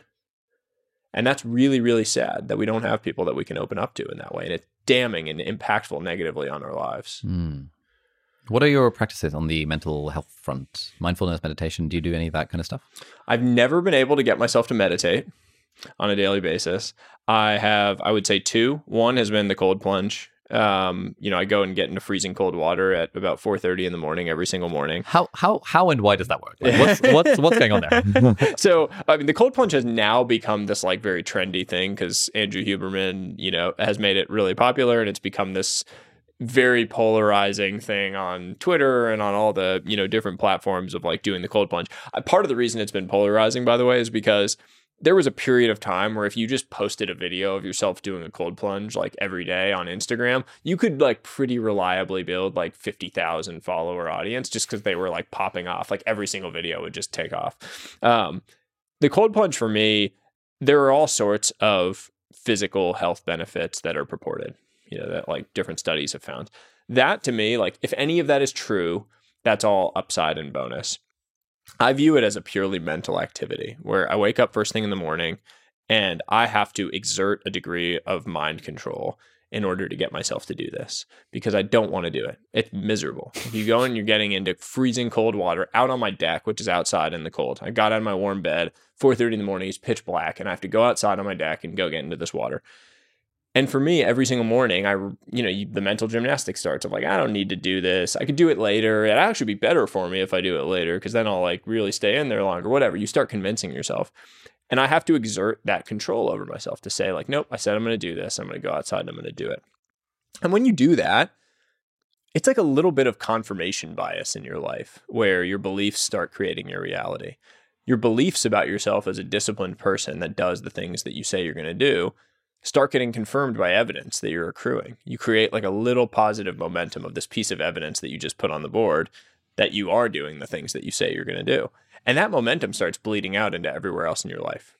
And so I do that every single morning as a way to just like get uncomfortable and take on some level of voluntary struggle so that whenever the involuntary struggles of life happen, I'm more well prepared for them. I also find it to be the most peaceful gratitude practice that I can have. I like go and I sit in the water and you're like feeling this crazy experience of like the sensations of like your body's kind of screaming, stressful situation. And you need to force yourself to just slow down. And every morning when I do that, I just list off things that I'm feeling particularly grateful for. My son, my wife, family, a bird that's flying overhead, whatever it is, like things that I'm just observing or noticing in the moment. And it just forces you to like really slow down your world and stop for one moment every single morning prior to the whole day going into chaos. So that is one thing. And the second big mindfulness practice I've found is just going for walks every single day. I probably walk for about 3 hours every single day. Oh, wow. Partially because I have a son who refuses to sleep other than on walks during the course of the day. And so I will take him on 2, hour and a half long walks all around our neighborhoods. And that time, while also being with him because we're like connected in some way, is just like the time when I kind of slow down and I can just think. And I'm not listening to podcasts. I'm not listening to audiobooks. I know you're probably like cringing at that. What do you mean you're not listening on 2x speed? Yeah. My goodness. That's like 2 audiobooks a day. Yeah. So, I could read 20, I could read 20 books a year, I'm sure, by doing that. But for me, that time is for thinking. Like that's when all the ideas are sort of like mingling in my mind, when I'm able to actually, just like let my mind run free. And that has been a massive, massive positive for my mental health, finding that time. Nice.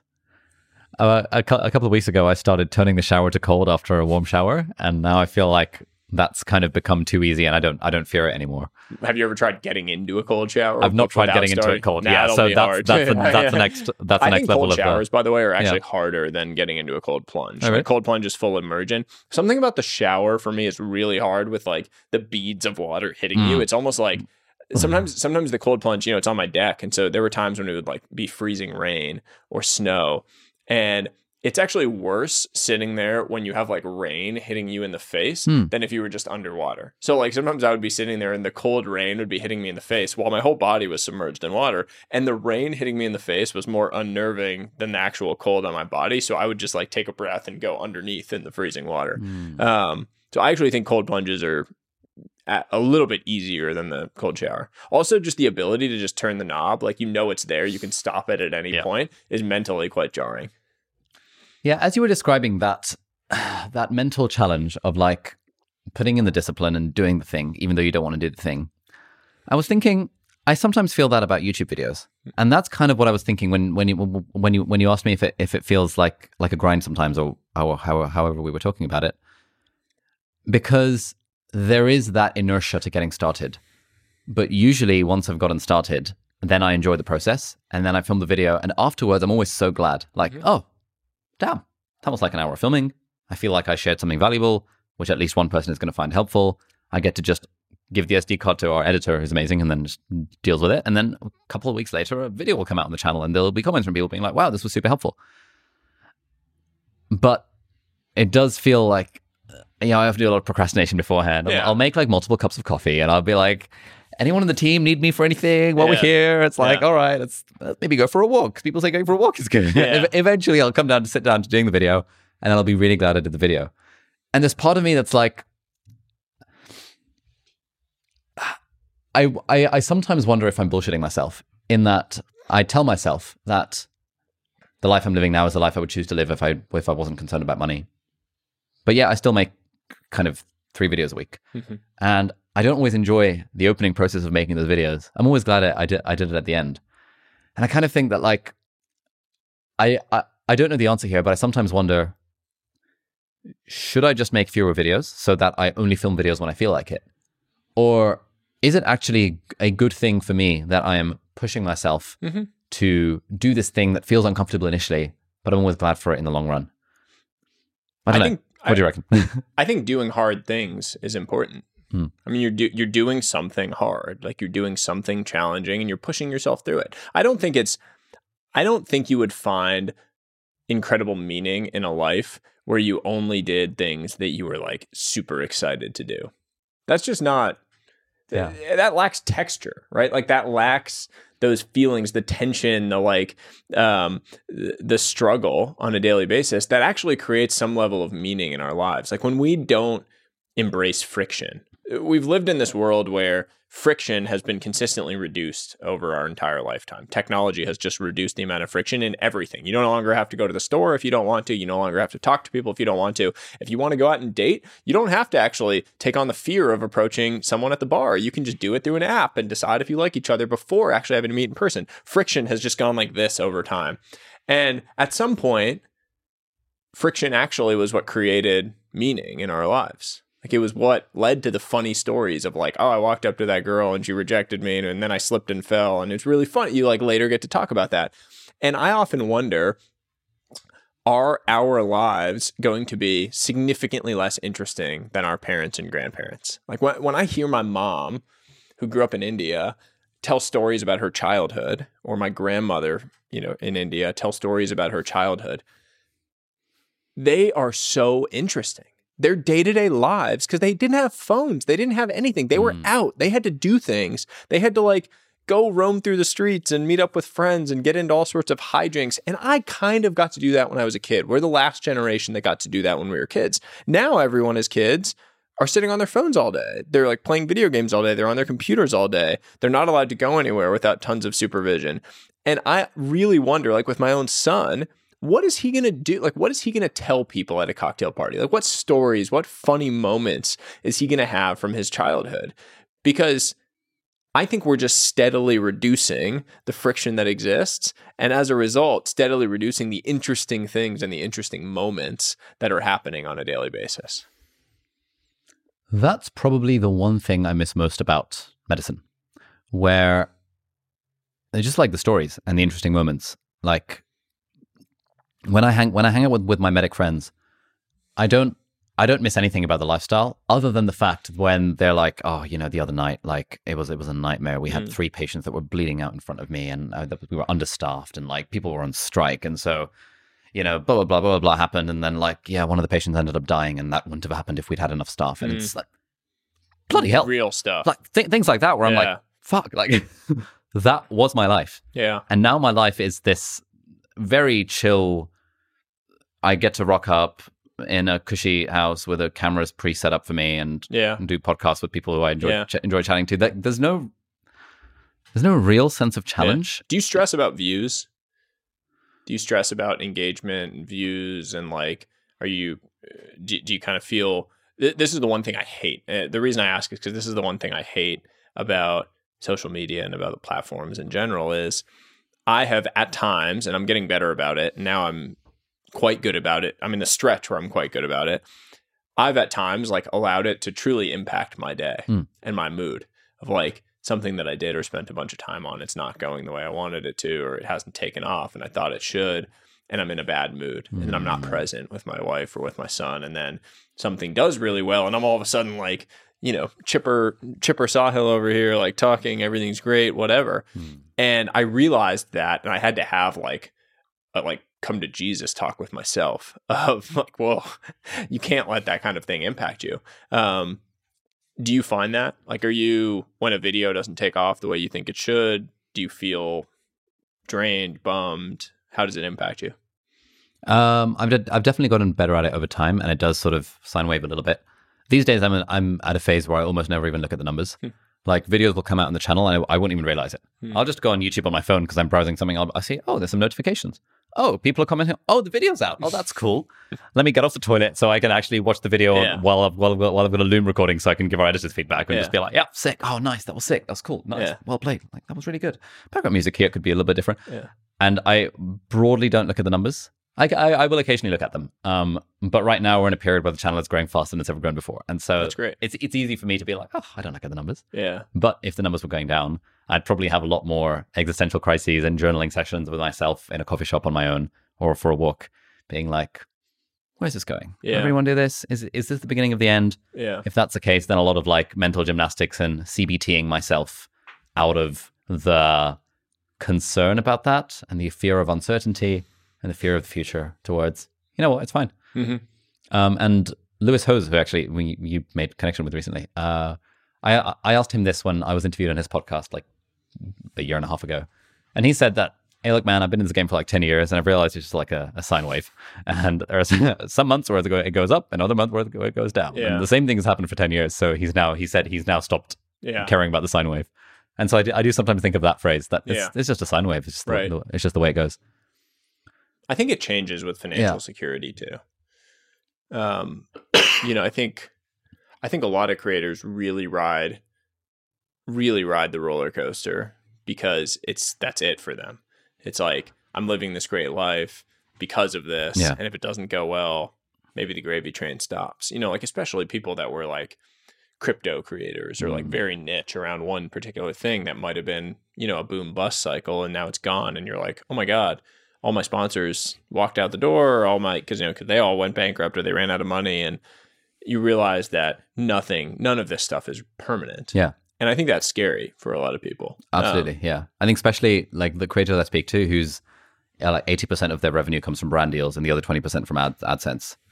And they're not selling their own products. They're not trying to build a business around it. That's really scary. Yeah.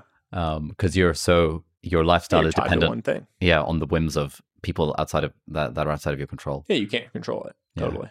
Yeah, sometimes the way I think about it is like if I worry about that too much, then it becomes not fun anymore. And so my way of getting around that is thinking, you know what?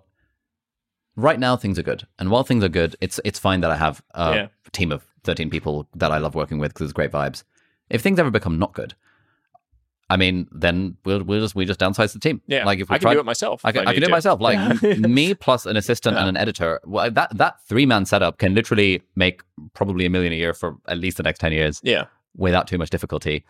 If that doesn't work out, even just me, great. Let's say I lost everything. Now I'm doing the Peter Levels thing. I'm going to get back into coding and become an indie developer, and that would be quite fun. It's like I tell myself these stories as a way of kind of hedging against the inherent uncertainty that's in a career like this. Yeah. It's nice to know that if you had to, you could do with very little. Yeah. It's just like a good feeling. I'm not a materialistic person. Like I'm not into fancy things. I don't have a watch. You know, I like wear a Whoop band, I suppose. I have like a running watch that I wear, a crappy running watch. You wear an Apple Watch. I'm not like into cars necessarily. You know, I just don't spend money on fancy things. And my wife is not into jewelry, and we don't give each other jewelry presents. Like she's not into bags and fancy clothes. And so I often think about that. Like if everything went to shit, like if we were in the Great Depression, 1928, how long could we just default alive with things that we have today? And the answer for me, at least today, is like literally almost in perpetuity. Like businesses could all go to shit. Like everything goes out the door because just not that high cost of a life. And like, I know that I can kind of like hermit if I need to and like do grimy things. Like I could be a cockroach if I needed to. I'm into really nice experiences. And like, I like to fly first class when I fly places, and I like to stay in nice places, and I do all those things, but I don't have to do any of that. Like I would just not travel, or I would just not do those things. And so I do think it's like Paul Graham had this essay of like default alive versus default dead. And he was talking about it in the context of startups. Like, is your startup default alive or default dead? Like, if you were just to stop growing, would you eventually run out of money or not? And I think about that a lot in the context of my own life. Like, is my life set up in a way that is default alive? If we stop growing, if like the channel stops growing in your case, or if businesses stop growing, products stop growing, selling, you not doing it anymore, whatever, are we going to be okay? Like, can we find a way to just like be all right in perpetuity? And if the answer is yes, there's a lot of comfort that's drawn from that. Yeah. You can kind of separate yourself. So. Yeah. Like I found that when I sat down and figured out what does my skeleton crew look like. Yeah. And I realized that it's a fairly lean team.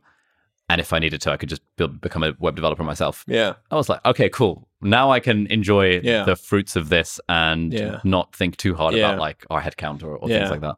The idea of one day, I think you mentioned too and alluded to, is something that I've found really powerful in my own life as a system. And that's like, I really struggle with the 5 and 10 year plans. I don't like thinking that far in advance. Every time I've tried to over the course of my life, I've been hilariously wrong. And so all I try to do today is I literally sat down and I wrote down, what are the elements of my ideal day? Like, what does an ideal day look like to me? And it's not necessarily specifically like the routines and the exact time when I do it, but it's like, what are the elements of it, the core kind of deconstructed elements? Yeah. And if I do those things over the course of a day, it was like a beautiful day, a perfect day, 7 out of 7, whatever the number is. And what I have found is that if I optimize for that, having an ideal day, then having another one, then having another one, and just stacking together ideal days, I will progress in the direction that I'm trying to progress in. Yeah. And it takes so much complexity and noise out of my entire life and system. I don't have to think about 5, 10 years. I don't have to think about, all a million things. If I just have one ideal day and just focus on that, it removes so much intimidation for me that it's been really empowering. Yeah. For me, I've had the same, that same feeling, except it's an ideal week. So like I literally have my ideal week on my Google Calendar, which is color coded with like a little like rainbow colors. And does it sit alongside your actual calendar so you can see? It is my actual calendar. Oh, it is your actual calendar. Good. In that, like for example, this is what it was this morning. One-on-one with Angus this morning, 3.5 hours of book time, various team meetings, filming block, and then this podcast and dinner, because Tuesday evenings I've earmarked as this is my default hangout with friends time. Oh, nice. So this week we've got this. Planned it well. Yeah, absolutely. Next week I've got some uni friends coming over for dinner. The week after we've got some more friends coming over for dinner. And then that's also where I force myself to cook normally, except you wanted to go to a restaurant. So Michelin star Indian restaurant instead. Because I like fancy experiences. Yeah. whereas for me, I'm trying to learn how to cook. And I feel like the forcing function of having friends over encourages me to cook, and it becomes an adventure and all this kind of stuff. And I like that ideal week. Yeah. I like that. It means I can be like, okay, cool. Wednesday evenings, I want to go visit my mum. Tuesday evenings, I want to have friends over. Thursday, I want to go kickboxing, gym 3 times a week. Cool. Yep. On a weekend, let's keep that free just because why not? And then I want to do these blocks of deep work in the morning. Yeah. How often do you actually stick to it? How often are you getting derailed from it? Oh, like I stick to it 90% of the time. That's great. Like it's been a challenge over time. Yeah. But one of the real upsides of the whole team stuff is actually like a couple of weeks ago, I was saying to the team, guys, I feel like, things are just kind of busy. I'm not making, I'm not making enough time in the calendar to like film videos and like write the book. And one of the members of the team was like, but that why not? Like, that's literally the thing that we are all relying on. Like, you filming videos means that the business does well. You writing a book means that hopefully the business does well. What's stopping you? Yeah. And I was like, shit, you're right. And so we actually did like a group brainstorm. I saw that in your newsletter. Oh, great. Nice. Yeah. A little whiteboard is like, we were like Monday, Tuesday, Wednesday. And then we were thinking about it. I was like, okay, right now, like my coaching session with Eric is like on a Tuesday. And that kind of derails filming on a Tuesday. And they're like, can't you just move it to a Wednesday? Yeah. And I was like, that's a great idea. Yeah. What if Wednesdays was all my, and I was like, but I want to have time. I want to have a Calendly where if a cool person wants to connect over Zoom, it's like, I want to be able to talk to them. They were like, what about just doing those on a Wednesday afternoon? Yeah.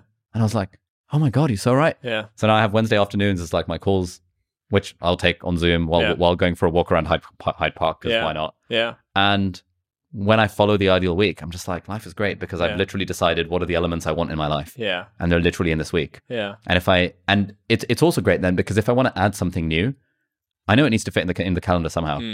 Like I kind of burned myself out a bit post quitting the job when I was like, I'm going to take singing lessons 3 times a week and guitar lessons 3 times a week and art lessons 3 times a week because I really want to get better at guitar and singing and art. Yeah. And then after about a week, I was like, oh my God, like I'm not looking forward to this anymore, et cetera, et cetera. As now I've decided that like, yeah, if there's no space for it in the calendar, that means there's no space for it in my life. And it becomes a very easy kind of by virtue of the fact that it's a calendar, you can't overlap things. And so it's just such a nice way of organizing my time. I love that. I mean, we make time for the things we care about.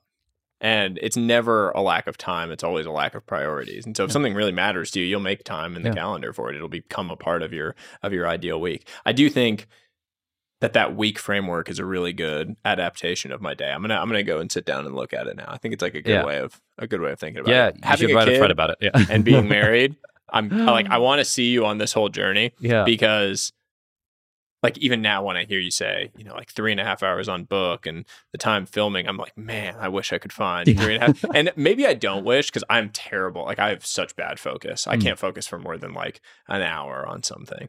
And I'm in the earlier stages of writing my book where it's quite painful because I don't have the like close enough deadline that I feel the urgency yet. I'm in the like abyss of like, well, it's due in 6 months. Like that's so far away. I'm fine. It's in 6 months. You can always stretch it. It's going to be like 2-3 years probably. Yeah, exactly. Which I'm dreading if that's the case. Because I'm just like, oh God, I can't have something hanging over my head. But it is, I really like the week framework. That's a good way of thinking about it. Sahil, thank you so much. This has been wonderful. This has been wonderful. Any parting pieces of advice, wisdom, anything you would say for the people who have listened to this far to our 2.5 hour long discussion? Man. My only piece of parting wisdom, because I think it relates to a lot of things we've said, is never let your quest for more distract you from the beauty of enough. Oh, so I'll end with that. Never let your quest for more distract you from the beauty of enough. Good stuff. Thank you so much. Thank you. All right, so that's it for this week's episode of Deep Dive. Thank you so much for watching or listening. All the links and resources that we mentioned in the podcast are going to be linked down in the video description or in the show notes, depending on where you're watching or listening to this. If you're listening to this on a podcast platform, then do please leave us a review on the iTunes store. It really helps other people discover the podcast. Or if you're watching this in full HD or 4K on YouTube, then you can leave a comment down below and ask any questions or any insights or any thoughts about the episode. That would be awesome. And if you enjoyed this episode, you might like to check out this episode here as well, which links in with some of the stuff that we talked about in the episode. So thanks for watching. Do hit the subscribe button if you aren't already, and I'll see you next time. Bye-bye.